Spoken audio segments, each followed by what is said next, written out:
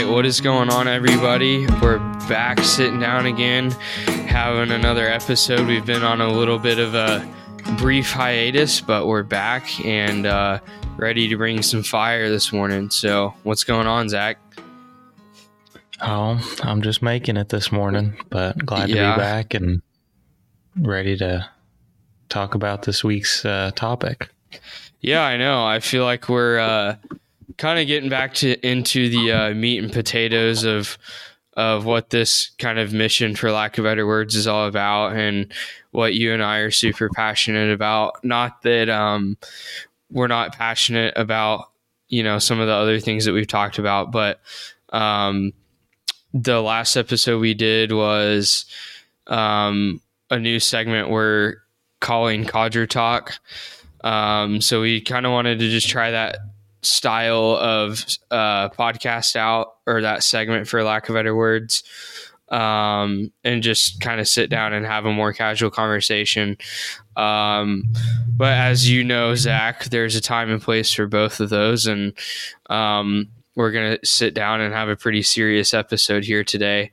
But before we get into it, guys, make sure if you want to stay up to date with when we drop episodes and that type of thing, to follow us on Instagram at Young Codgers Podcast, to stay up to date with everything we have going on. And then, Zach, where can people send their questions to if they want to ask us something? Pop quiz, you failed. Yeah. Ask Codgers at youngcodgers.com. Yeah, I was about to give the wrong one. You need more coffee. Yeah, I know. I'm only halfway done with this cup. Well, that's all right. Not thinking too quick on my feet today. That's okay. We'll let you pass on this one. I threw you a curveball too, because I usually do what? Again, that is Ask Codgers at youngcodgers.com. Yeah, I also kind of threw you a curveball because I usually just kind of like ramble through the intro and everything. So, all right. And so we have it written down, but yeah. So today, guys, we're going to talk about something that I think goes right along with what we talked about briefly in our intro episode. Today, we're titling this episode "Becoming an Effective Man," which I kind of threw around in my head several different titles for that. What is a man? What does it mean to be a man? Whatever, and I think that's something that, we could sit here and split hairs all day long of what is a man, which, this is the firm stance that we take, as a collective here between Zach and I, that a man is a biological male, born that way from birth. That's the stance that we hold to be true and know to be true. So that goes without saying, but I think a lot of times people sit and split hairs of, oh, well, what's a man? What does that look like? But what does it mean to be an effective man? And I think that's really where the rubber meets the road here. Because anyone can sit around all day and call themselves a man, and not be a good man or an effective man. And ultimately they're just immature little boys. And they're not capable of doing anything. They're not providing well. They're not watching over the herd. So I think this is going to be a really good episode to just kind of sit down and hash this out and put our thoughts and convictions out there. But real quick, if y'all didn't catch the last episode we did, that was our new segment we were talking about a while ago called Codger Talk. And that's just kind of an episode where Zach and I sat down and kind of shot the breeze a little bit and talked about hunting and a little bit of fishing and some things like that. I really enjoyed that format, but people also don't want to probably hear me talk for an hour on end either about random stuff. So we're getting back into the serious stuff. But so the first thing I kind of want to bring to the forefront here is, so how do we become an effective man? Well, first of all, we have to become a good man. I'm going to start this off with a John Eldredge quote from Wild at Heart, which is a book that I could not recommend more. Made a huge impact in my life and my walk and showing up as a man. But John Eldredge says, I think in like the first or second chapter, that Christianity has basically communicated to men that the reason God put you on this earth is to be a good boy. Mind your manners, be a nice guy. And then he kind of goes on to say that the church has quit raising men and they're just raising, really nice guys. Zach, do you want to hit on that real quick and kind of provide some insight on that from your perspective of, I mean, you and I go to the same church. I see it there. I see it at a lot of churches that I've grown up in. And this isn't a knock against our church necessarily, and I'm not going to name names, but you see it everywhere. It's even the best churches out there have this problem. What do you think created that problem?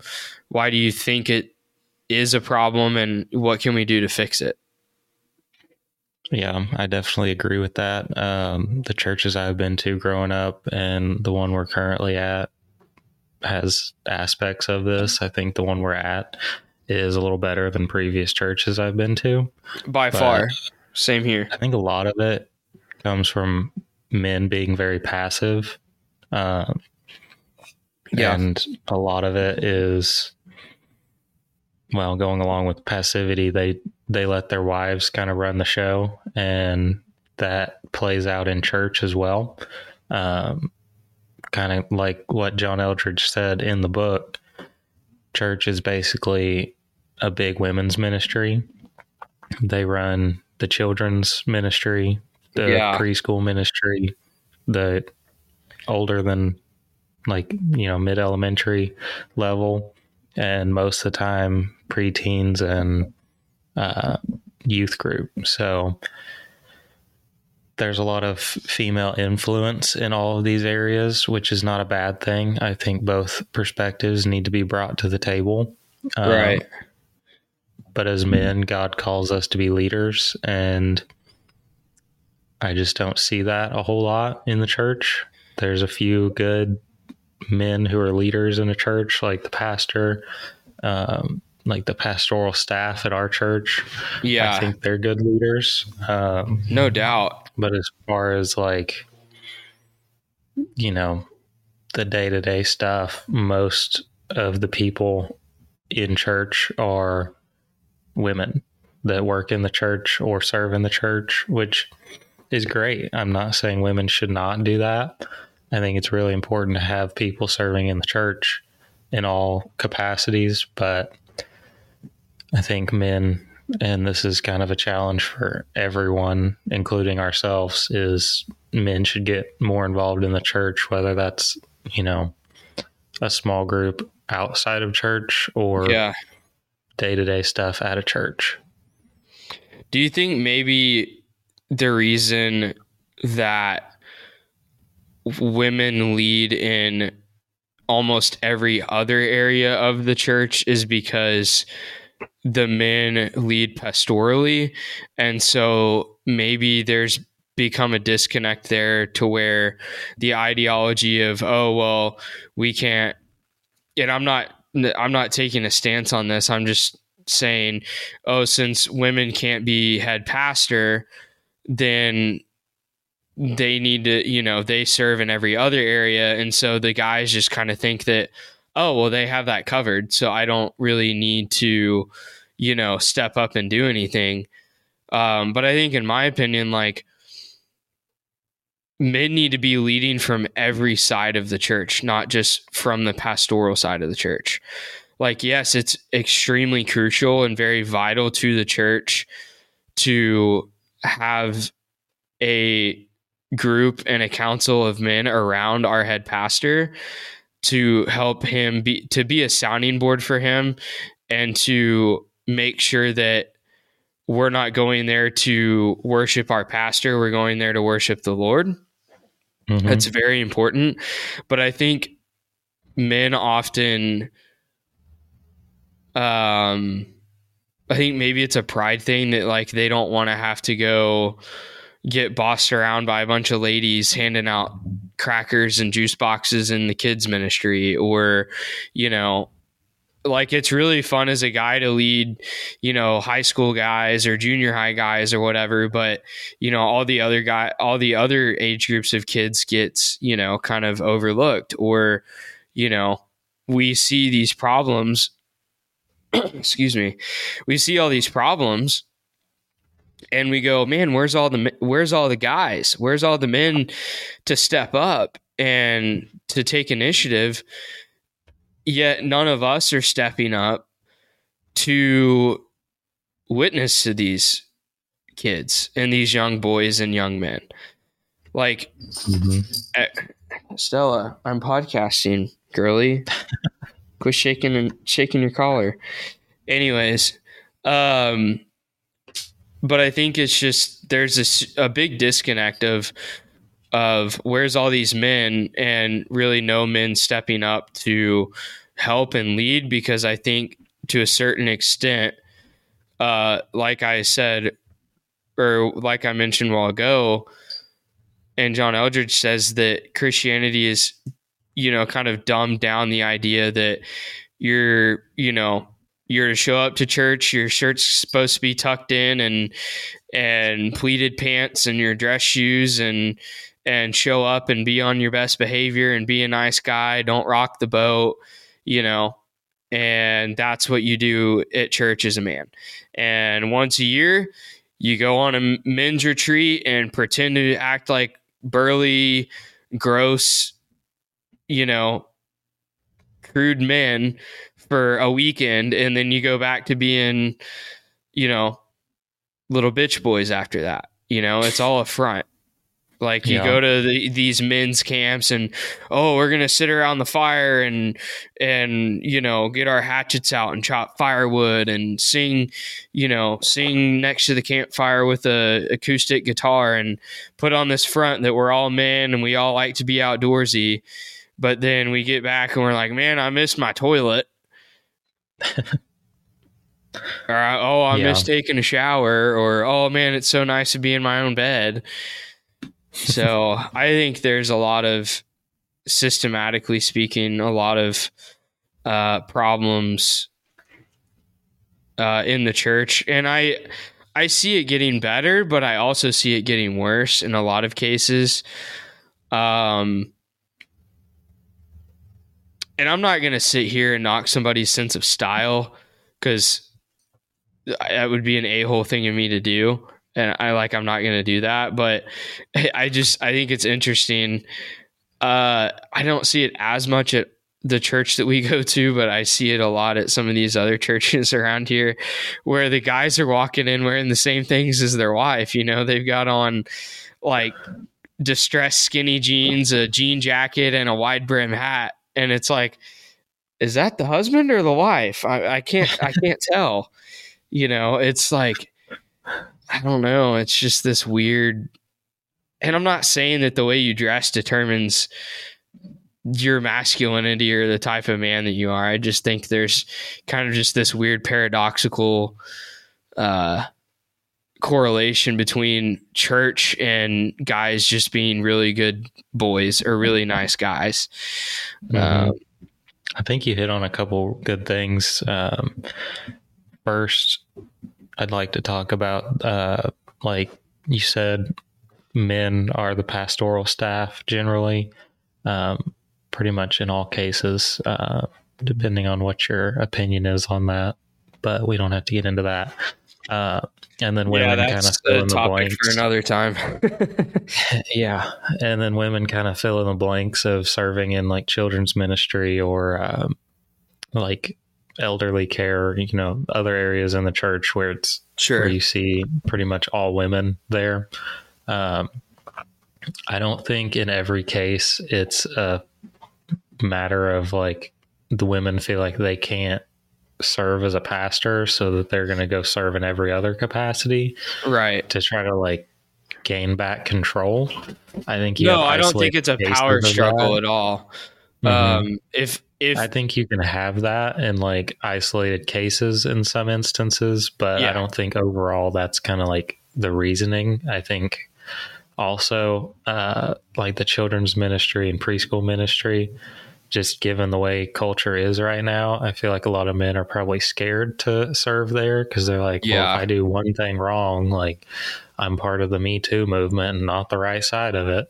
Well, and here's the other thing, like women, and if what I said by that came across as that I was implying something that like, oh, well, that's just what they're left with, so they just have to kind of step in line. That's definitely not what I meant. I don't want that to get misconstrued at all.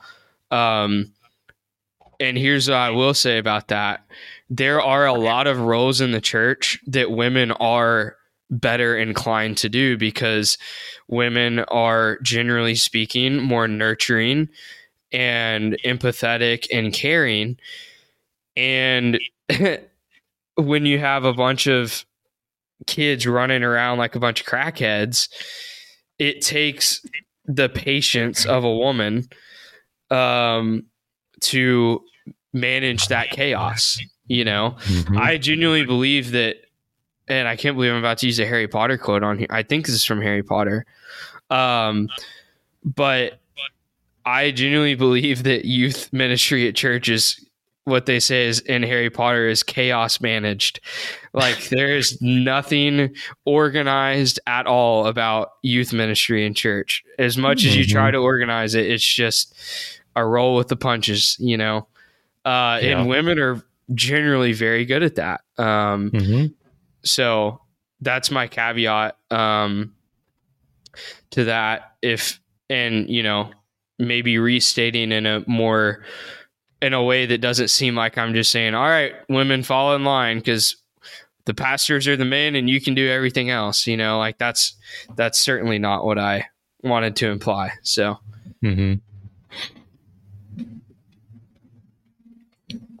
but what do you think as far as,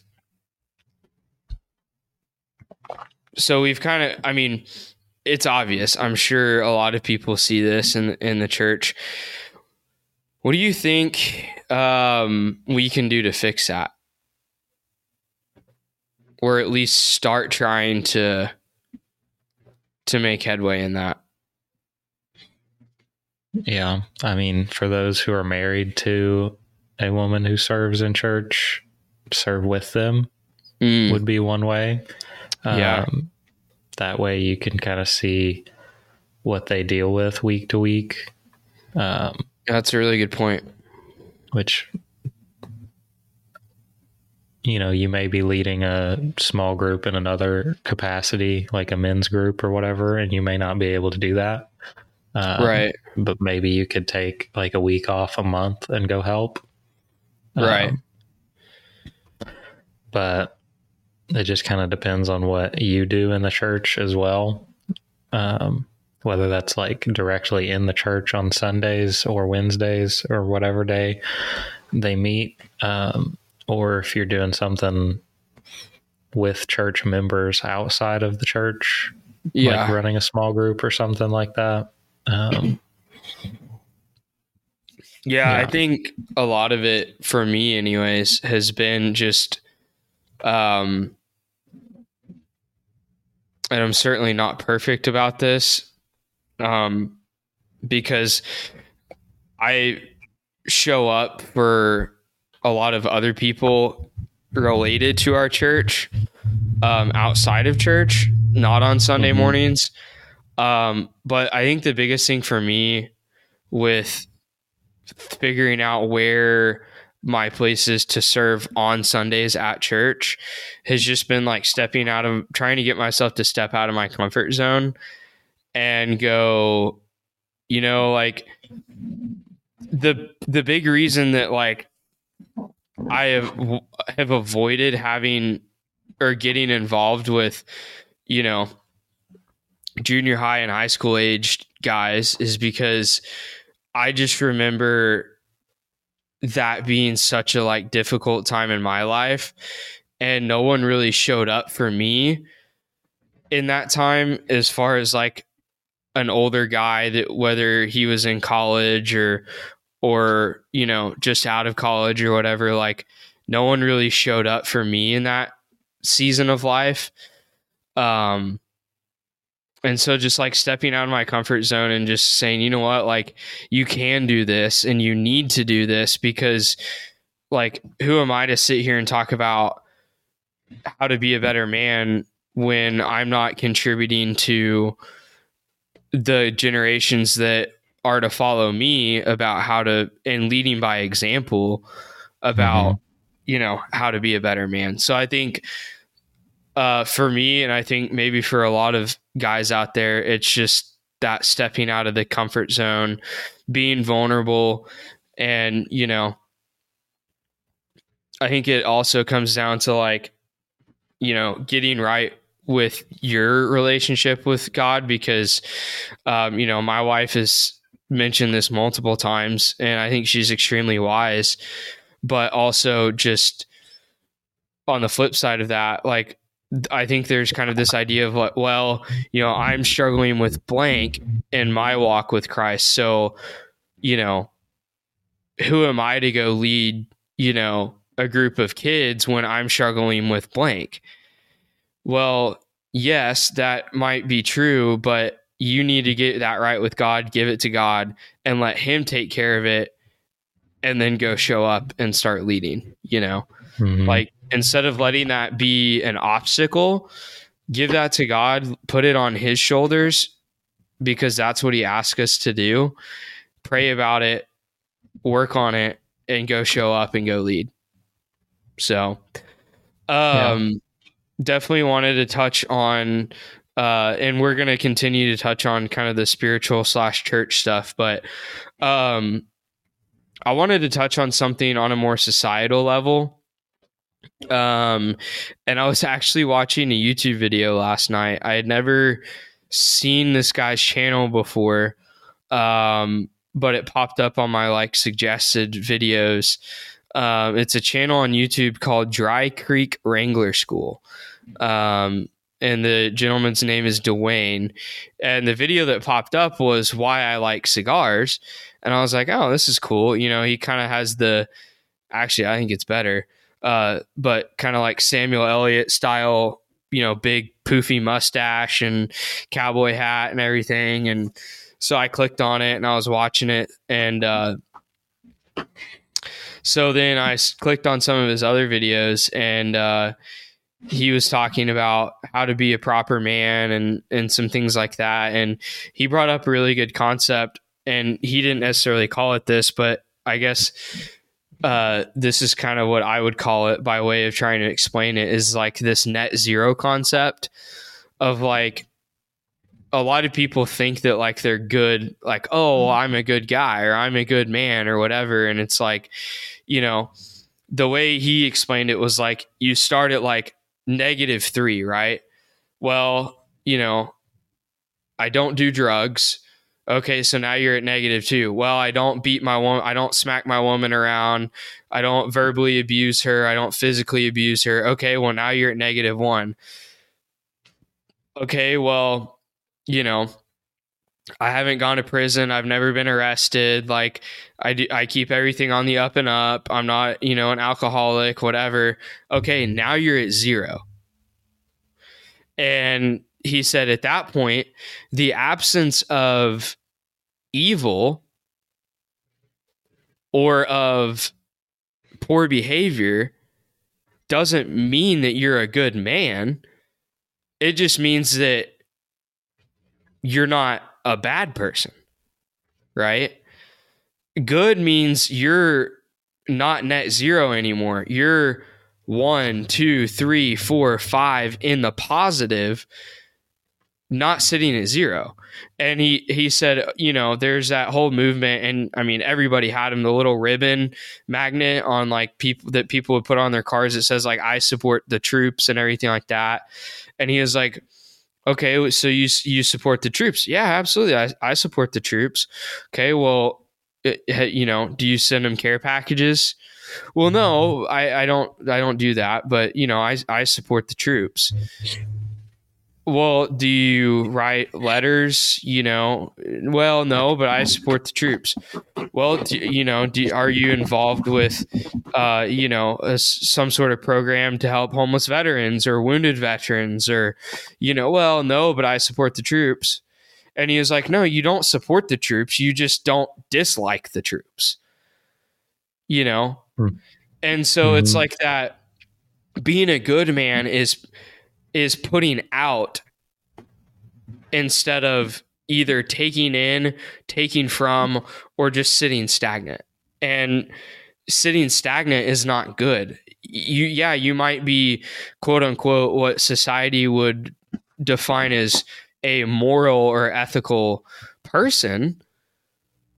But being a good man, being an effective man means, hey, I'm putting out good energy out into the world, number one, just the way I carry myself and my personality. And number two, I'm showing up to serve others. Obviously, that goes without saying for your wife, your spouse. But that also goes for, like we were just talking about, serving at your church, serving your friends.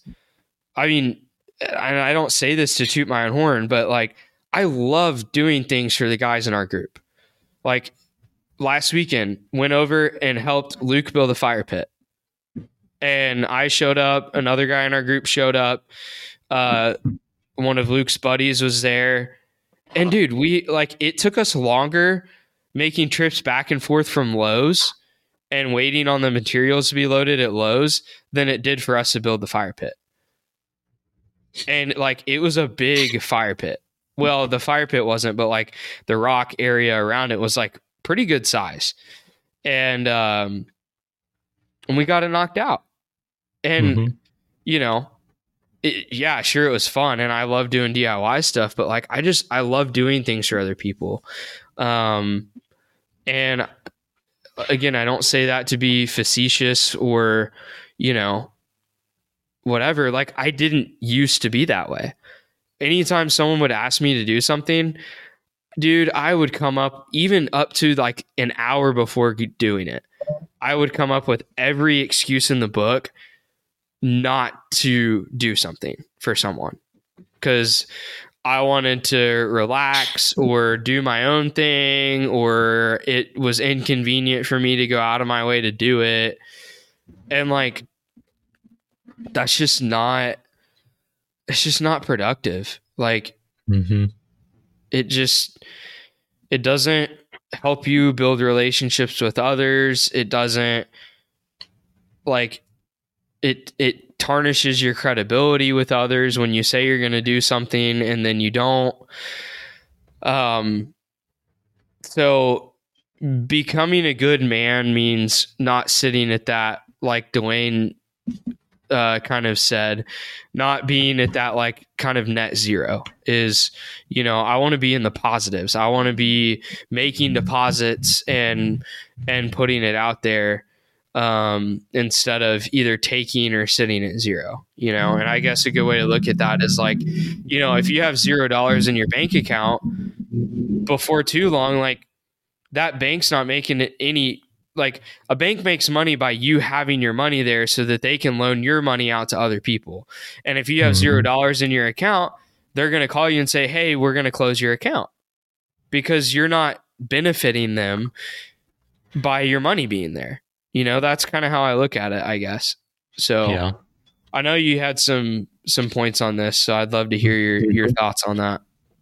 Yeah, I think that is a really interesting concept, and a question I would just give the listeners as you go throughout your day would be, is the U.S. culture, like the United States culture, is our idea of morality net zero, or is it 100%. net positive? That's really, really profound. And I think, I mean, I'm going to be loyal to the foil here for a second, as Andy and DJ would say on Real AF. But like, and we've talked about this in other episodes, like the ultimate complacency creator of all time was COVID. You had people sitting on their butts for 2 weeks, to flatten the curve. We all saw how that went. But there was no incentive to do anything. The government was handing out $1,200 checks left and right. People were being laid off from their jobs, so they were on unemployment. And they were sitting at home playing video games, eating Reese's and popcorn all day. Yeah.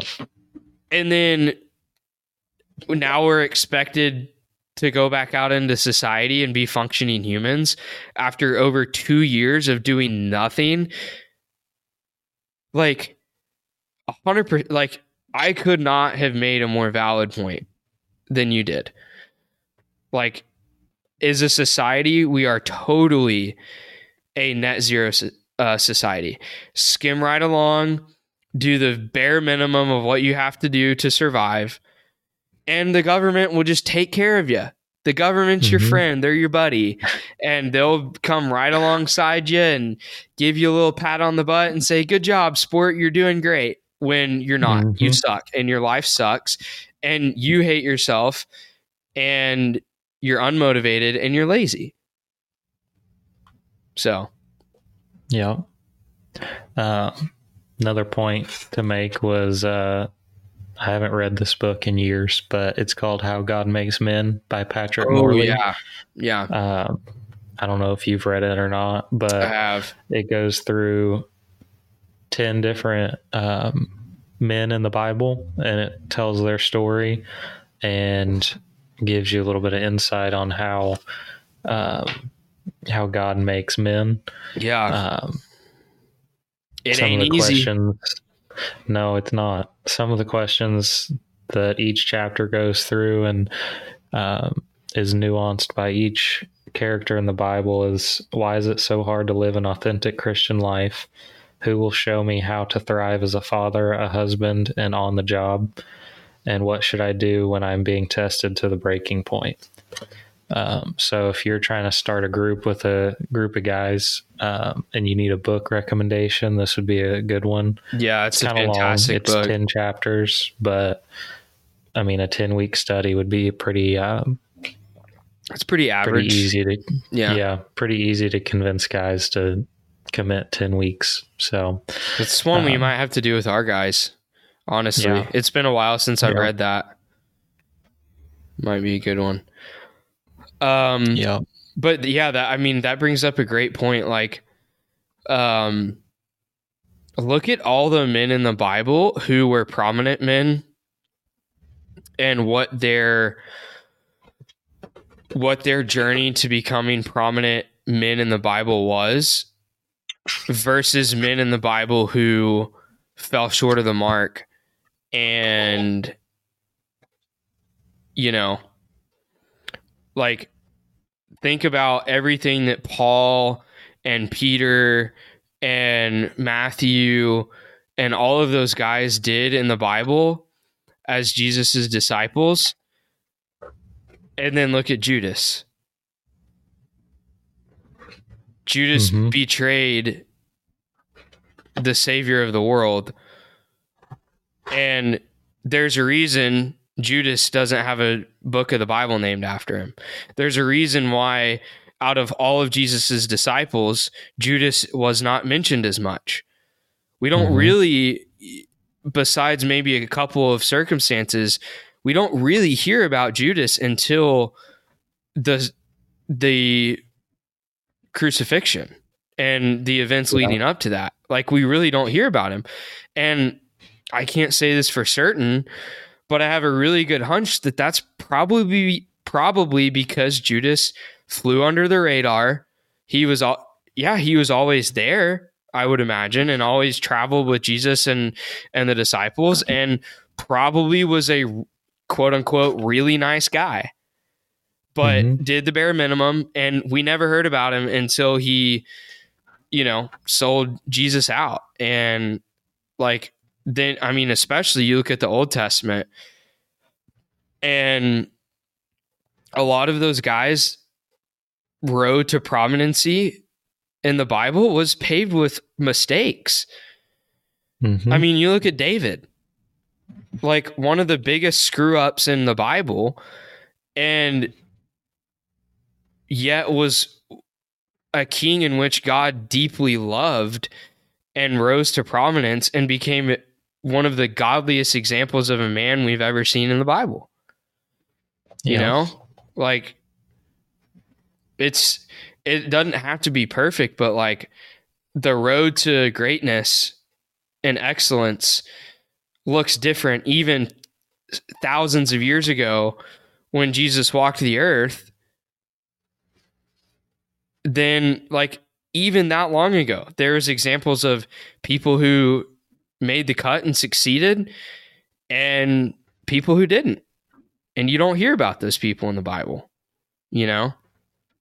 So, yeah. I mean, we could sit and kind of unpack that all day, but something that I really want to rock the boat with here is, I think, another crucial, and these are in no particular order, by the way. I think another very crucial part to becoming an effective man is being a dangerous man. Again, I'm going to use a John Eldredge quote here from Wild at Heart again. He said, "She needs a lover and a warrior, not a really nice guy." And I think with this idea of toxic masculinity that's been so ingrained in our society, it's not possible for men to be properly dangerous. And I say properly dangerous because the reason we are at the point where we're at and why this quote unquote toxic masculinity has become so ingrained in our society is because we haven't learned to discern what a truly dangerous man is versus what a dangerous man is. There are a lot of dangerous men out there who are psychotic, egotistical, abusive, low-life men who tried to portray this hard-ass, mentality and lack of empathy and all of this that have led us to this point. And being a dangerous man does not mean that you're dangerous to other people. Like something like kind of what I was thinking about is like, what was the two Great Pyrenees out at the farm? Jack and I don't remember the other one's name. I can't remember the other one's name either. But so where Zach and I used to work, they had these two Great Pyrenees, and those dogs were guard dogs for the sheep because we were having some issues with coyotes and things like that getting in with the sheep and killing them. And those dogs couldn't have been nicer dogs. Like you walk up to them, they want pets, they want, whatever. Those dogs weren't sitting down at the road, bowing up and barking at everything that came by. No, they were hanging out with the sheep, and they weren't a danger to the sheep. They looked like the sheep sometimes, big fluffy white thing laying in the field. And when the sheep were taking a nap in the shade, the dogs were taking a nap in the shade. But the hell that would break loose if a coyote got in that pen with those dogs in there, shortly after we stopped working there and Evan had gone back to working there, they found one of the dogs in the other neighborhood. The owners of the farm heard a ruckus that night. They went to go find the dog. They found the dog in the other neighborhood covered in blood from killing a coyote. That's like that concept of, you're not dangerous to the sheep. You're not dangerous to the people around you. But God forbid you try to hurt me, my wife, my family, my loved ones. It's going to get dangerous real fast. And you're going to wish that you hadn't. Like point blank. And there's so many people that couldn't be dangerous if their life depended on it. Because they're weak and they sit inside and they play Xbox, or they go out and they drink and they bet on, gamble on sporting odds and play fantasy football and whatever. Like, and those are, I enjoy drinking. I enjoy playing fantasy football, but I also get up and I go to CrossFit and I get in good shape. And I also go out and I take the tools that I have to my disposal and I train and I shoot my firearms. Because what good is it for me to have it if I don't know how to use it? I'm just as dangerous with that gun not being trained as I am without it. Yep. If you're not trained with that weapon, you're more of a danger to yourself and everyone else around you than if you would have just left it at home,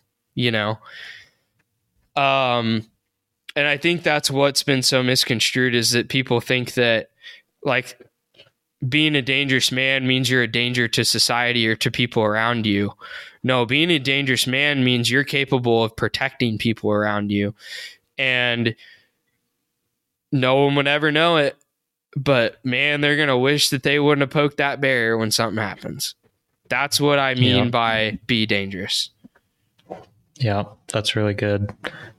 Jordan Peterson has a quote where he says, "Learn to be an absolute monster and then learn to control it." That is one of my all-time favorite quotes from him, for sure. Yeah, I feel like a lot of men, back to the passivity topic, are they hear that and they're like, "Oh, I have permission to be a monster. I'm going to do whatever I want." And they are passive in the last part of that, and they don't ever learn to control it. Or they're too afraid to become the monster. Yeah, that too. If they don't learn to control it, they're just a horrible person walking through life, a danger to everybody around them, especially the ones they love. But then if they're not in any way, shape, or form a monster that's under control, they can't protect anybody. No. So, yeah, and I mean, that goes back to having to have a lot of judgment too. Is part of being a dangerous man is using the brain God gave you and knowing when to, okay, hey, there's a way for me to get out of this situation without any conflict, without any, altercation. I'm going to choose that path. You should always choose the path of trying to remove yourself from the situation. And when that is no longer an option, you got to get dangerous. Yeah. Like, the only fight you win is a fight you never fought. That's right. Yep. Because there's losses on both sides whenever, whether it's, a physical fist fight or whatever, there's going to be losses on both sides. Whether that's a fist fight, a gun fight, right, or just a yelling fight. Yeah. I think too, it's, part of that being a dangerous man is,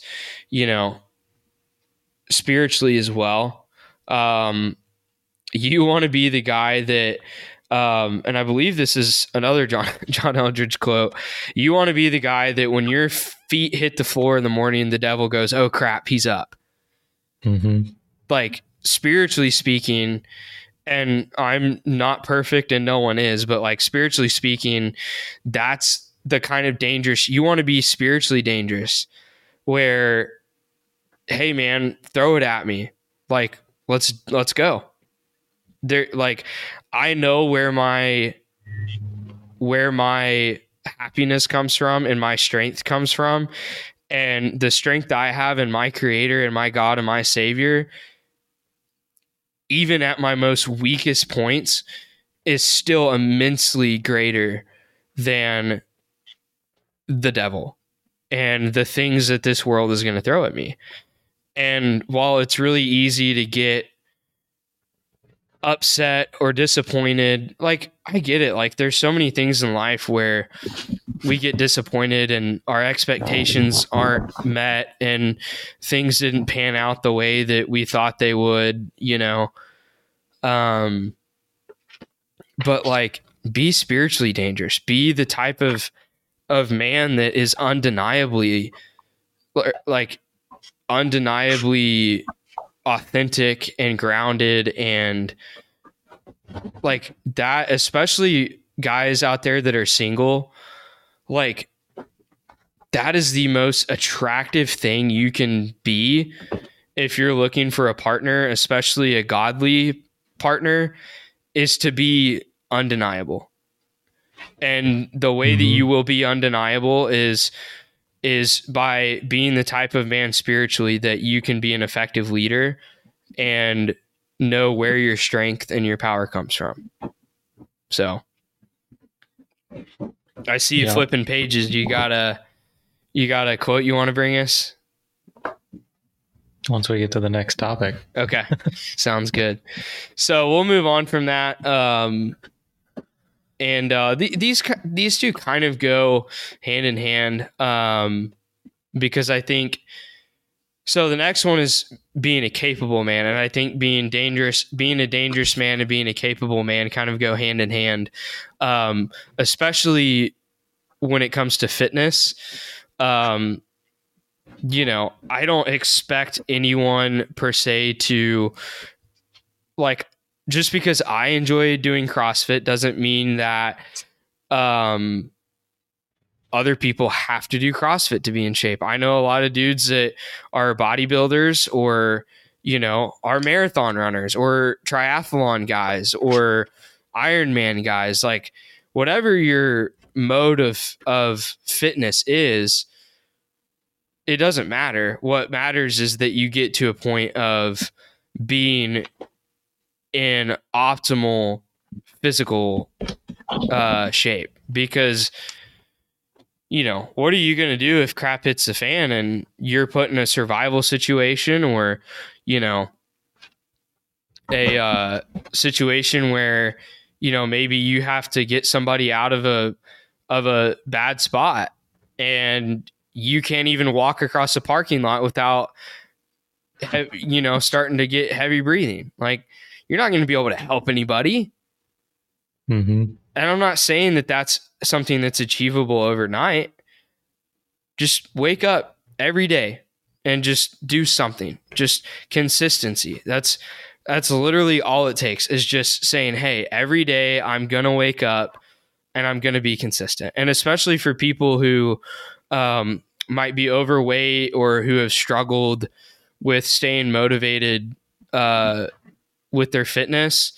I'm sure a lot of people have heard of him, but Andy Frisella with First Form has a fantastic podcast called Real AF, where he goes through the whole 75 hard program.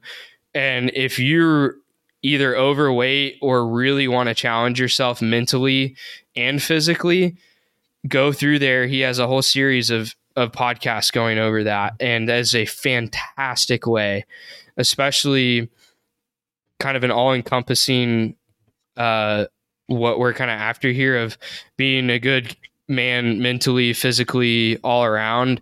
There's a lot of elements of that program that really give you a lot of mental fortitude. So I personally haven't completed 75 hard. I screwed up and I had to start over. So that kind of sucked, but I'm going to finish it someday. And, but even like the time that I was doing it, it was like, it changed a lot for me, and I didn't even complete it. So I can't imagine how people feel like completing it, you know?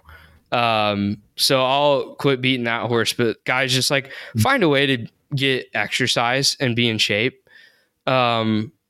Preferably not just going on walks. Like, you know, you got to start somewhere, but the goal here is to be able to, you know, render aid or be capable of helping someone in need. And just being a healthy person so that you can be there for your kids and your spouse and that kind of thing. So, that's really good. Joe Rogan also has a lot of fitness / dietary information that you can learn from. I've been listening to Joe Rogan's interviews with a guy named Rob Wolf. Yeah, Rob Wolf's awesome. Yeah, he talks a lot about like a customized ketogenic diet. Right. It's really working for a lot of people. It's not zero carb. It's you get some carbs, but you're mainly keto. Mm-hmm. And it helps a lot of people in a relatively easy way. So if that's something that you're really struggling with and you need more of like an easier start, that may be an option. Yeah, and that's very valid. Like a lot of it, you know,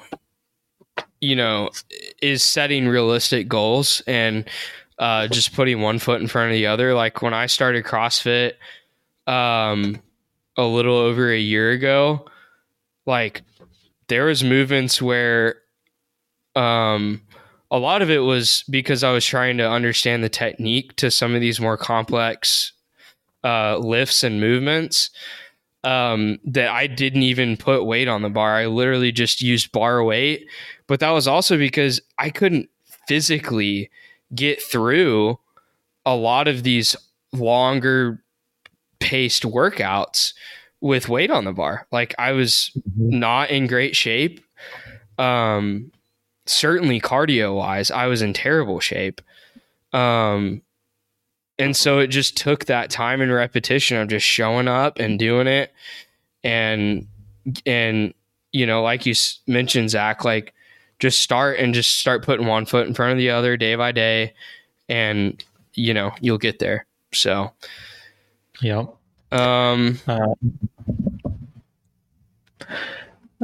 So in Morgan Snyder's book, Becoming a King, in chapter 5, it talks about becoming a generalist, which is the idea of becoming capable in pretty much all aspects of life. Right. A quote I wanted to say from that was, as a byproduct of the industrial and technological age, one of the greatest unspoken tragedies of our time is the atrophy of what it means to be a man. Yeah.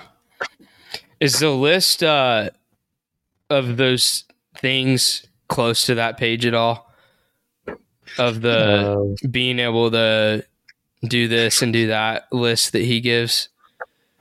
Because I remember that being something that was really like kind of gave me a lot of perspective on that. It might be later on in that chapter, but I think it was close to there. Was it the quote from the guy who said he could do this, and this, but there's no way he could imagine doing whatever else he said? Maybe. I just remember there being like a part where he talked about every man should, you know, at least know how to use some sort of tool for hunting, should know how to build blank, should know how to I can't remember all the stuff on there, but like, yeah, I just think you want to read it. Yeah, read it. All right. Handle a tool, a weapon, and a book with integrity of hands and heart. Yep. Handle a woman's heart with care for her own sake. Bring order to chaos. Plant and cultivate something living. build something physical with your own hands, fix things, put food on the table with your own hands rather than with your dollars. Yep. Survive in life-threatening situations, provide basic first response medical care, be integrated in soul, living in union with God. Yeah. I think like a lot of those in that kind of go back to being a dangerous man. And like knowing how to render aid, or the one that really resonates with me is being able to bring order to chaos. And this is something that my other point we'll talk about after this, but there's two ways you do that. One, emotionally and verbally, and two, by physical means. And that goes right back into being a dangerous man. How do you bring order to chaos? Not by being a passive little wimp, that's for sure. You know? So anyways, and then I think later on in the book, there's a quote about how that men should know how to fix a lawnmower as effectively as they know how to fix a woman's heart. Yeah. And I think as men, a lot of times we struggle with the capability to be, there's men who either are mechanically inclined to know how to fix things or are more emotionally inclined. And finding that balance is really important of, there's nothing wrong with knowing how to fix everything in the world. But if you don't know how to fix your marriage or fix your relationships around you, that's what actually needs fixing. On the inverse of that is, you can be as in touch with your emotions and your marriage as physically possible. But if you don't even know how to change a light bulb or fix a sink or mow your yard, what good how are you showing up to serve other people? Now, I'm not saying you have to mow your yard as a man. I know a lot of dudes that are super manly men that pay somebody to mow their yard. Number one, out of not having time to do so because they're pouring out so much of themselves to others, or they just don't enjoy mowing their yard. But they still know how to mow a yard and run a mower. Like, it's not that they don't know how. It's just, hey, I don't enjoy doing that. So to me, it's worth paying the however many bucks a month I have to pay to have someone come do it. And that's fine. It's fine to outsource areas of your life to other people, as long as you're not outsourcing all of those areas to other people. Where it gets especially dangerous is when those areas where you're outsourcing are creating complacency. And I think that's the line that we have to walk, is that there's nothing wrong with the convenience of having a beautifully manicured lawn, as long as we're making sure that that's not getting as long as we're making sure that that's not creating complacency to just, I don't have to mow today, so I'm going to go ahead and, instead of coming home from work and mowing, I'm going to come home, sit in the lazy boy and drink a beer and chill out all evening. Saving time mowing your yard should create other opportunities to invest in people, not create time to be selfish. And I'm just using that as an example. There's tons of areas where that could be true. So, I think one of the biggest things about being a capable man too is becoming educated. Now, I don't specifically mean getting a degree or having a degree. College is for some people and it's not for others. So I don't necessarily mean a college education, but having wisdom and knowledge. And it's like the old saying of like, having knowledge is knowing that a tomato is technically a fruit. having wisdom is knowing that you don't put tomatoes in a fruit salad, you know? Like, Yeah. I know that's kind of a dumb like quote, but you know, I guess like in a dumbed down way, you know, that's kind of true. And learning new things. We talk about that a lot, especially on our episode about hobbies. And then being able to provide financially. That's a huge way of how you show up as a capable man. So, Zach, I'd like to give you the stage for a sec to hit on some of this stuff. So, yeah, I mean, I think if you're working to provide financially, and that requires an education, just from what you feel like you want to pursue or need to pursue, right, then you can get that education. Absolutely. As long as that's not putting you in a horrible situation financially. Because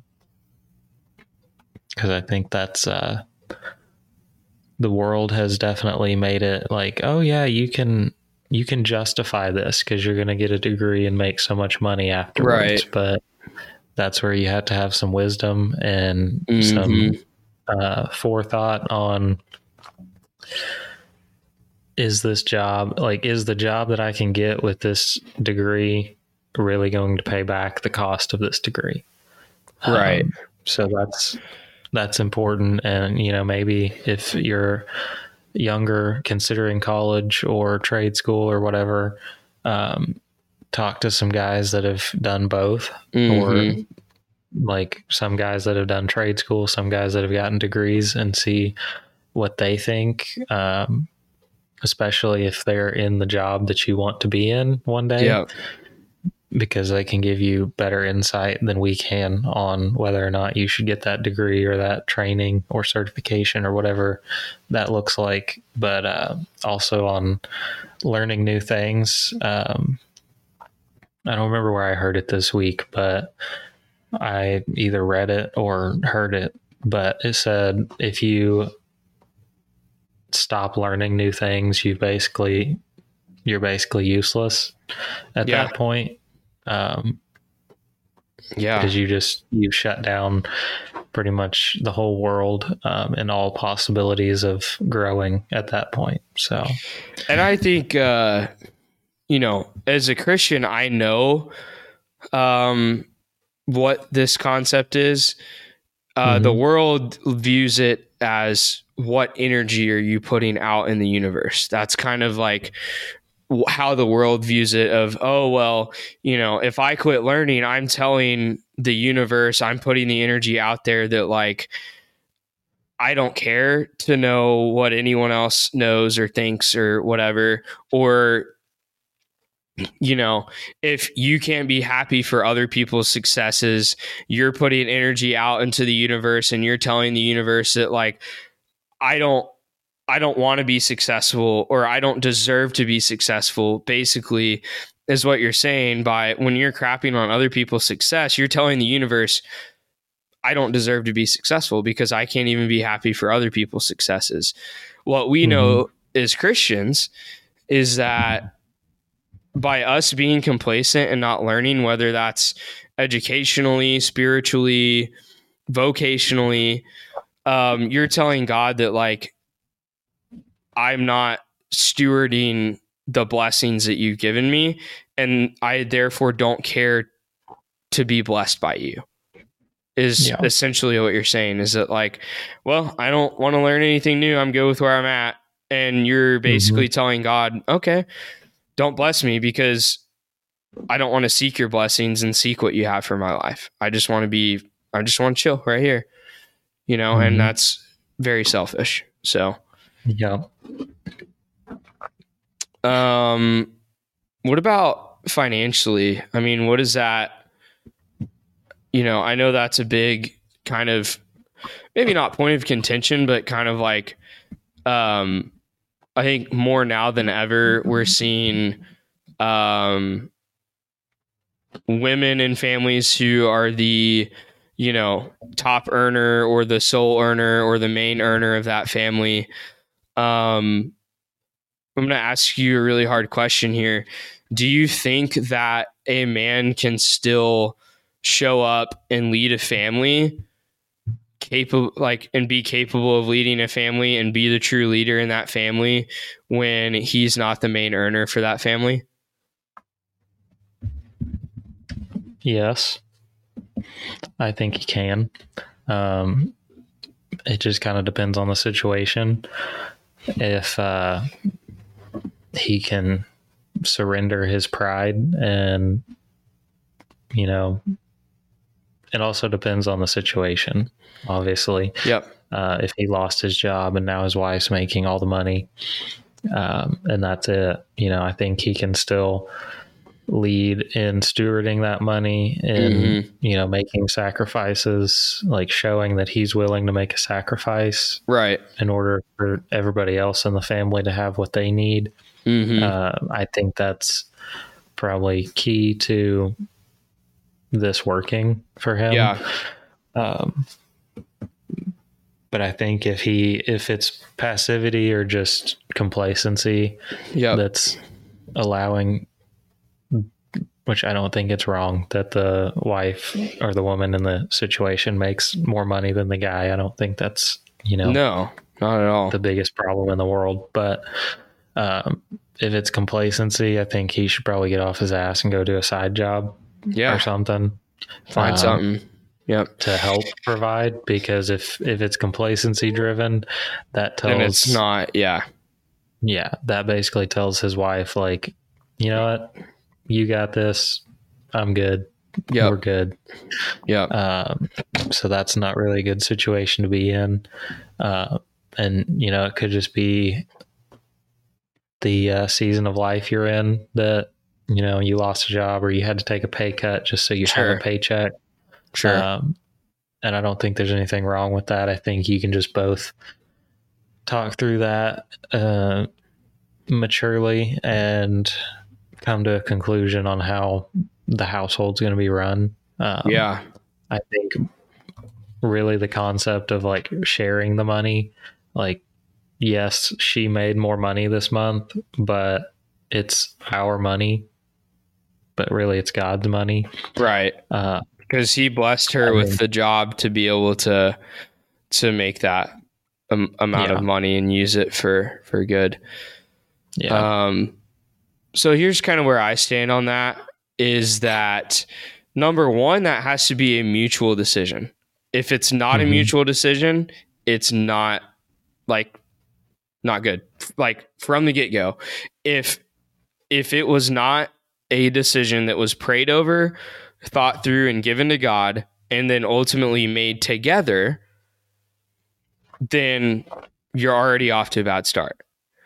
Okay, so we prayed about it. We believe that this is what God wants and how we're going to run our family for the time being. Okay, now you're off to a good start. But the husband has to be able to swallow his pride to not go, well, I'm just walking around here being a housewife all the time because you make all the money and blah, blah, blah. Okay, swallow your pride. You have to remember, hey, we made this decision together. And then secondly, the wife, who is the main earner in that situation, has to set her pride aside and not hang it over her husband's head that, well, I make all the money, so I'm going to go ahead and make this decision without you. She still has to respect his leadership as the head of that family. And that's where I think that causes problems. I know a bunch of people that do it. I know a bunch of people that are very happy and have very healthy marriages that is the dynamic. But it lends itself to that ultimate problem of, in a moment of weakness and in a moment of pride, a wife saying, well, I'm the reason we live in this house. I'm the reason that you drive that truck. I'm the reason that you get to go fly around in an airplane a couple hours a week and have your pilot's license. Or like or that you get to go hunting and go on duck hunts and all that. Like, but the inverse of that is also true. And there are a lot of husbands that go, well, I make the money and, you know, you're always just out swiping my card all the time, buying Louis Vuitton bags and going to spa day with the girls and whatever. It's like, hey, if that's in the budget and you've given your wife and trust your wife to make smart decisions financially, I don't care what you spend our money on. As long as we're covered and we're on the same page about what our finances look like, I don't have a problem with that. I mean, in my own marriage personally, like Casey and I have a set dollar amount that like, hey, if it's going to cost over X amount of dollars, let's talk about it. If it's under that, hey, great. As long as, you know, hey, I know that's in the budget. We've budgeted. We know where we sit for the month. You don't need to ask me to go get your nails done. You don't need to ask me to go hang out with your friends or go buy stuff. Go buy makeup, go buy, you know, if you needed some tops or, you know, pants or whatever, like you don't need to ask me that. Like I trust you and I trust that, you know, our environment is healthy and we're on the same page. Now we struggle with that sometimes as anyone does. But like being a capable man financially also comes down to the communication that you and your spouse have. And I think that's something that a lot of people miss. Real quick, if you'll let me, I thought of something that I was going to hit on about being a dangerous man, and I forgot it and I remembered it. But I think part of being a dangerous man outside of physically and tactically and being protective means being willing to take risks and being willing to be uncomfortable. Because we live in a society that has so much perceived comfort. So for those of you that don't know, and I don't know that any of you would, but like, so a little over a week ago, I guess it would have been a week ago Wednesday, I left my full-time job. I'd been there over a year and a half. Pretty good company as far as like, you know, there's definitely some frustrating things about it, but this is a company where most of the people that were there were 15, 20, 30 year employees. And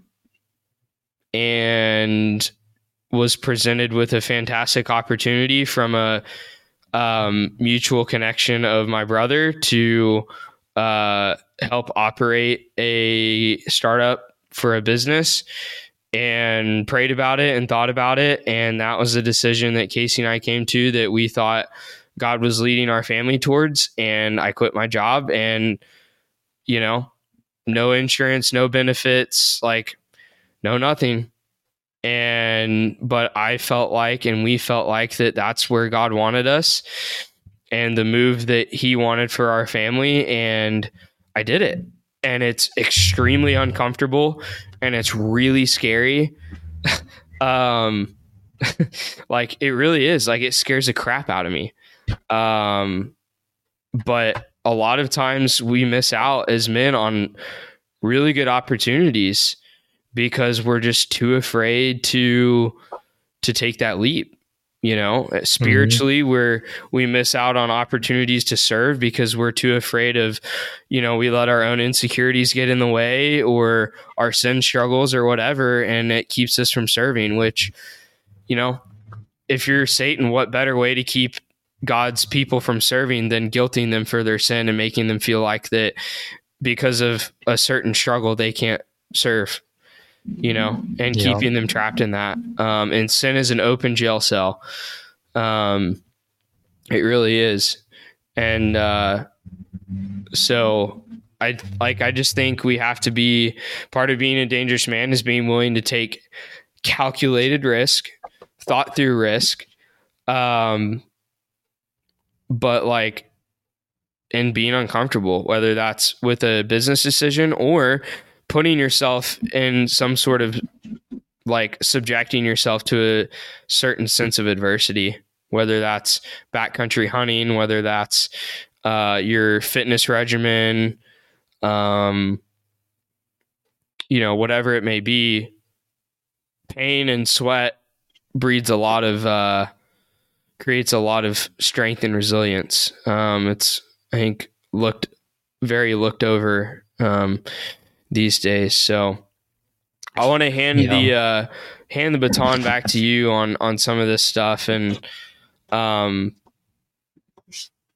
think kind of the final point that I want to make here before you wrap up is being a calm man, and learning to adopt, a sense of stoicism. So given your personality, I'd like for you to kind of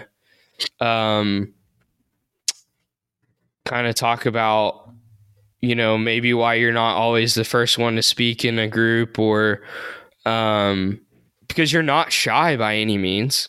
You're not a shy or timid person, but you're very reserved. So I thought you'd be good to talk about this. So yeah, I mean, a lot of it comes from, I like to listen and hear other people's perspective before I start talking. Mm-hmm.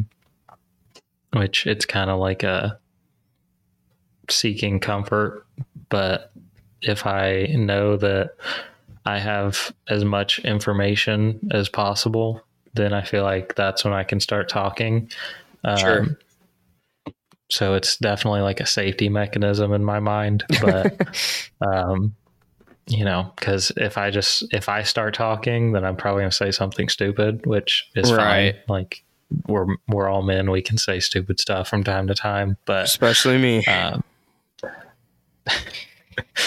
Yeah, I mean, it's important. And we saw that at group this past week of, just correcting ourselves, like, oh, that came out way wrong. That's not really what I intended. Right. So I need to correct that. And I think that's important. And I have really no issues with that. I used to, like, way too much pride to admit that I was wrong. Yeah. But I'm growing out of that, thankfully. And I just really don't have room in my mind for drama. So if there's a dramatic situation going on, I'm either going to walk away or avoid it the next time. Right. I won't give any more details than that. Well, I think I heard this quote, and I can't for the life of me remember where I heard it, but and I think it's a pretty well-known phrase, but it's better to appear quiet, or I'm sorry, it's better to remain quiet and appear a fool than to speak and wait, hold on, I'm butchering this, but basically it's like, it's better to stay quiet and remove all doubt than to speak and be a fool. Like, it'd be better for you to not say something and people be like, well, maybe he's just, he's not smart or whatever, than to know anything about the topic. Right. It's better to stay quiet. You might know everything about it, but it might be better to stay quiet in certain circumstances and appear like an idiot than to speak about something and create doubt. Yeah. Another quote that kind of goes with this and also being dangerous is speak softly and carry a big stick. Yeah. Yeah. I sincerely apologize, guys, because I totally butchered that quote. But I just think that, like, a lot of times, and this is something that I really struggle with, is I love to give my input, and like give my 2 cents and help encourage people and things like that. Because I like to encourage others. And so I like to give my input, and I like to feel like my input is heard and valued. But a lot of times that creates a situation in which other people don't have the opportunity to share the valuable information that they have. So the actual quote, and it's from Abraham Lincoln. It is better to remain silent and be thought a fool than to speak and remove all doubt. So basically what he's saying is that, like, it's better to just not say anything about something and appear a fool than to speak to try to remove the doubt that someone may have of you and instead create a situation in which they doubt you anyways, is kind of what I guess I get from that. Yeah, I mean, a lot of that's just wisdom, because if you're at dinner with your in-laws and you remain quiet on a topic, they may think of you one way, but then if you open your mouth, they're going to be like, yeah, definitely. Yeah. So, yeah, I mean, I just think there's so much to be said on, especially just being quiet, being calm, being stoic. Number one, mentally, because I think, and I haven't done enough research on this to speak properly on it. But we're living in a time in which we're seeing probably the most mental health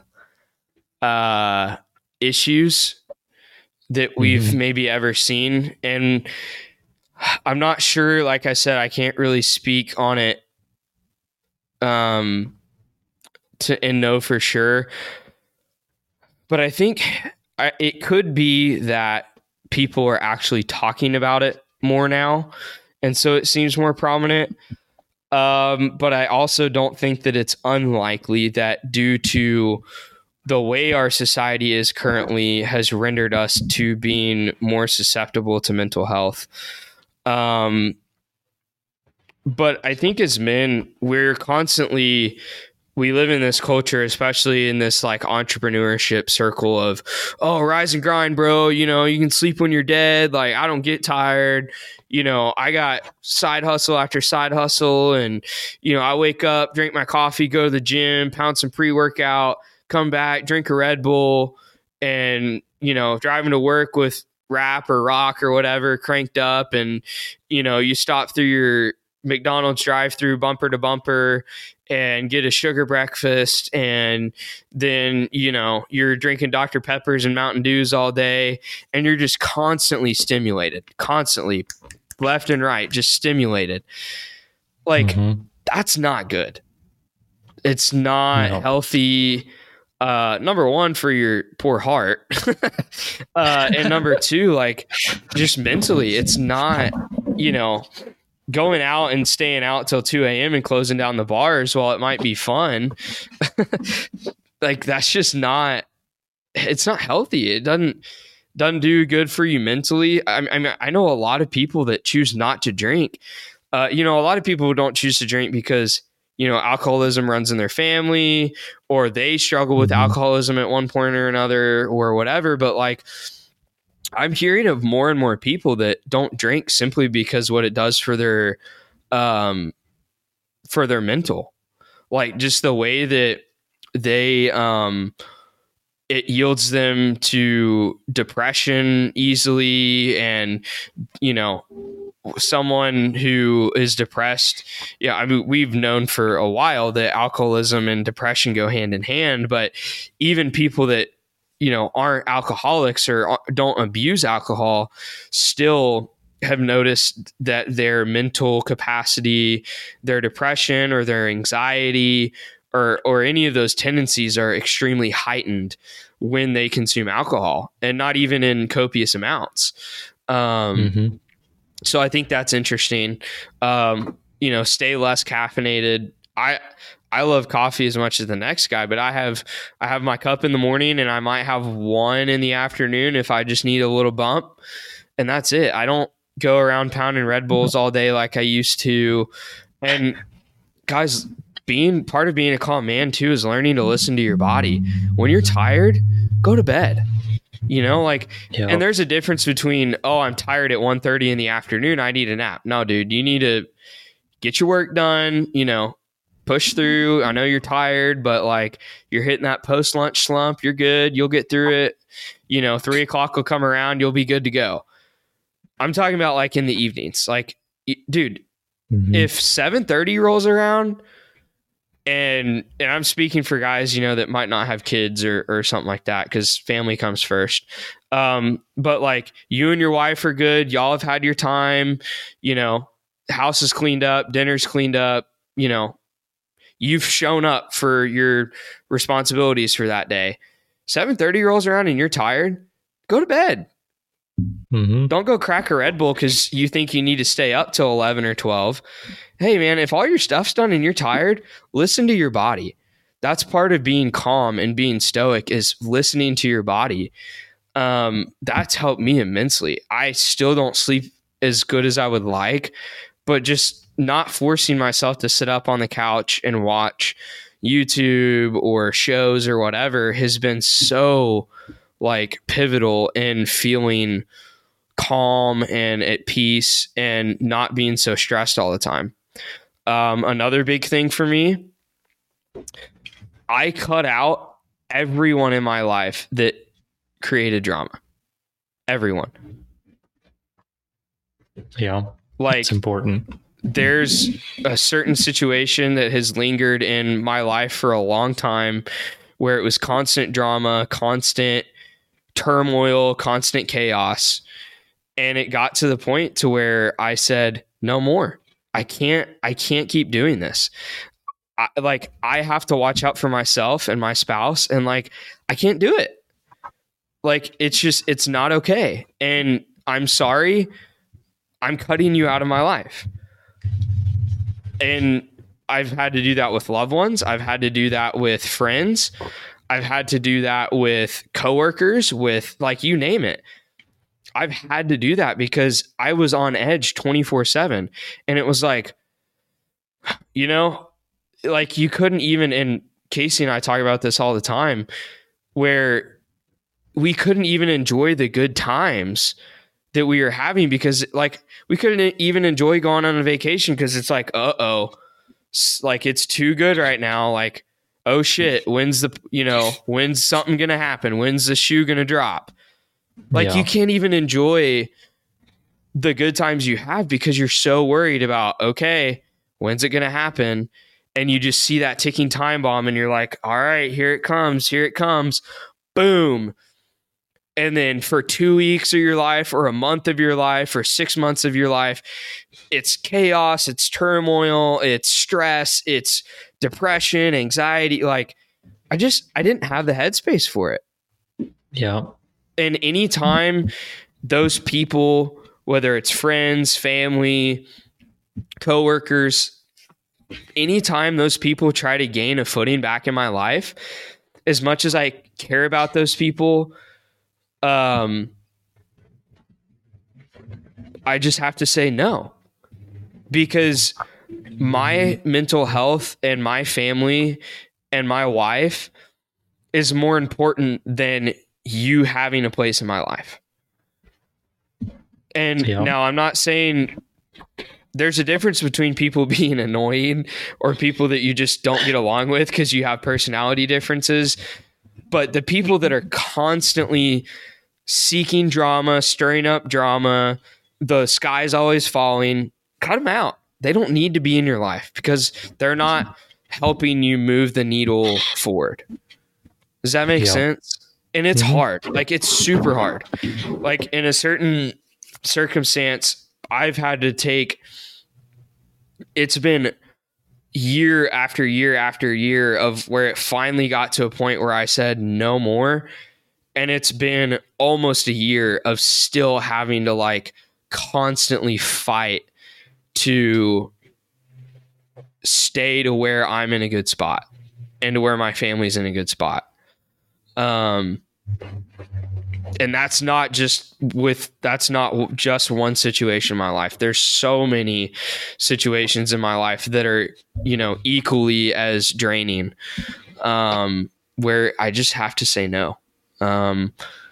So stoicism is very important, because we all know that rational heads prevail, and I can't hammer that enough, especially, if you're in a life-threatening situation, who's going to make the best decision? The person that's running around like SpongeBob all over Bikini Bottom screaming and yelling, or the person that takes a step back and says, I'm taking charge of my realm, and can think critically with a clear head?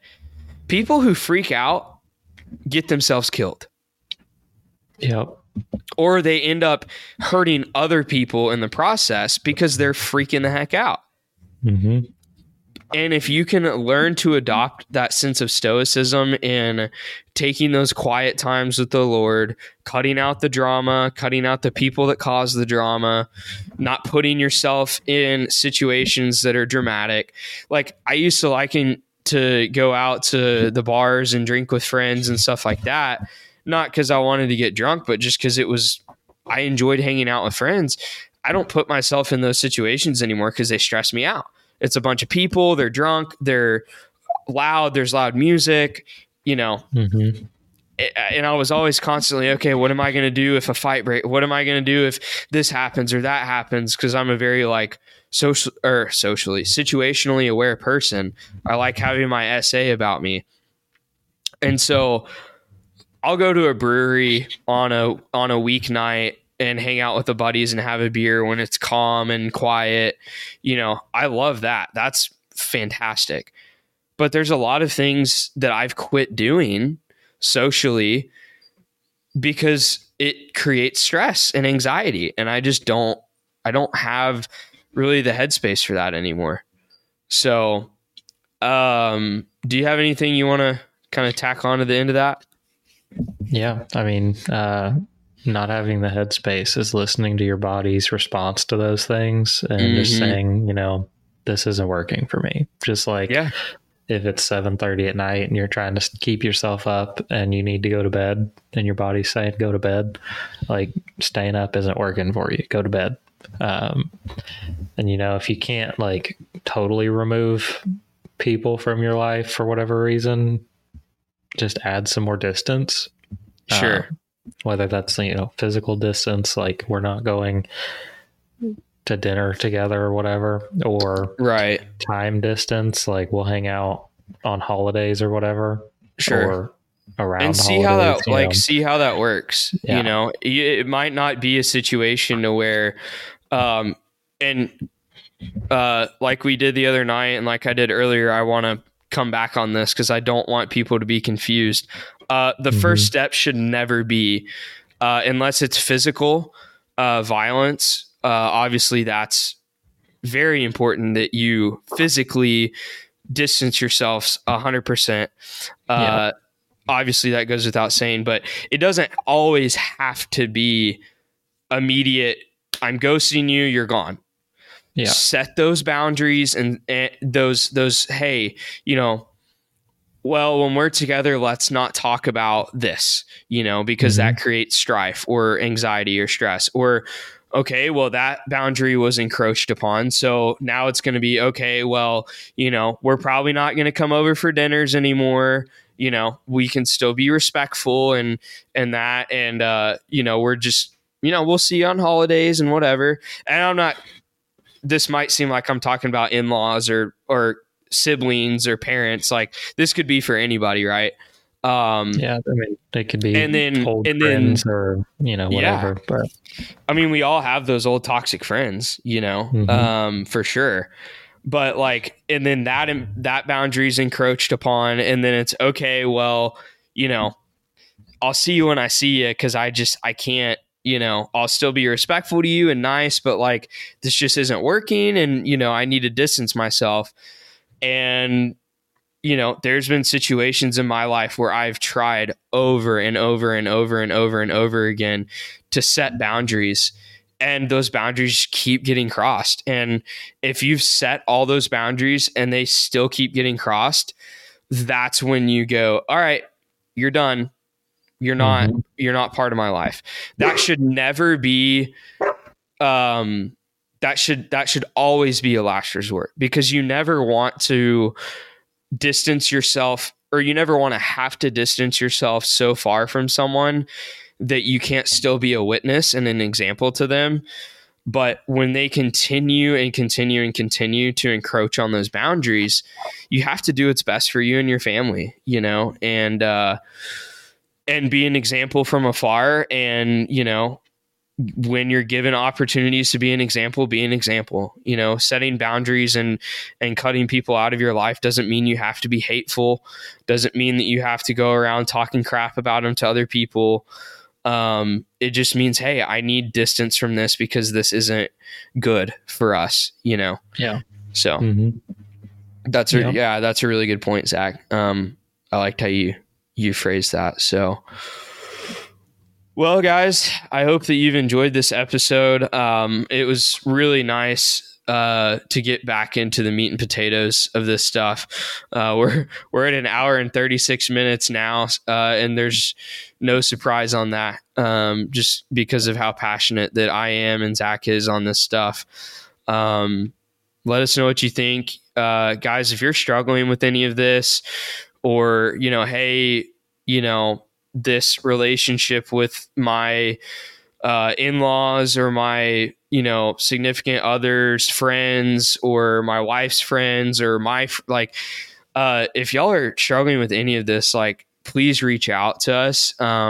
We'd love to help give some perspective. I apologize for my phone ringing. I can't get up and get it right now. But we'd love to offer advice or perspective, because these things are really hard to do. It's not easy. It really sucks having to set those boundaries. But I think you'll see that it's to your benefit. And that's, one aspect of all of this. Guys, if you're struggling with, hey, I was raised without a father, or my father was absent, or, I even had a good father, but he didn't really show me how to be a man. How do I do that? Where do I start? It's like we said earlier, just start somewhere. And if you don't know where that is, reach out to us. Send us a message on Instagram, email us at askcodgers@youngcodgers.com, or info@youngcodgers.com. Any of those, it doesn't matter to me which one. We look at all of them. If any of you guys is struggling with any of this and needs help, please reach out. Cause this is what Zach and I are both passionate about. And we would love to get you headed in the right direction. And, I speak for both of us when I say that we don't come at this thinking that we're any better than anybody else, or that we have it any more figured out. We're just passionate about it and want to share that passion with other people, and grow and learn ourselves, and help other people grow and learn how to be a more effective man. So, Zach, thanks so much, man. This has been an awesome episode. Really excited to get this one out there, and look forward to the next one. So, enjoyed it. All right, man. Be good. It's Friday. Got the weekend coming up. So, and a cold front coming in. Let's bring it on, baby. Them deer are going to be moving. All right, man. Be good. We'll talk to you later. All right. Bye. All right. Bye.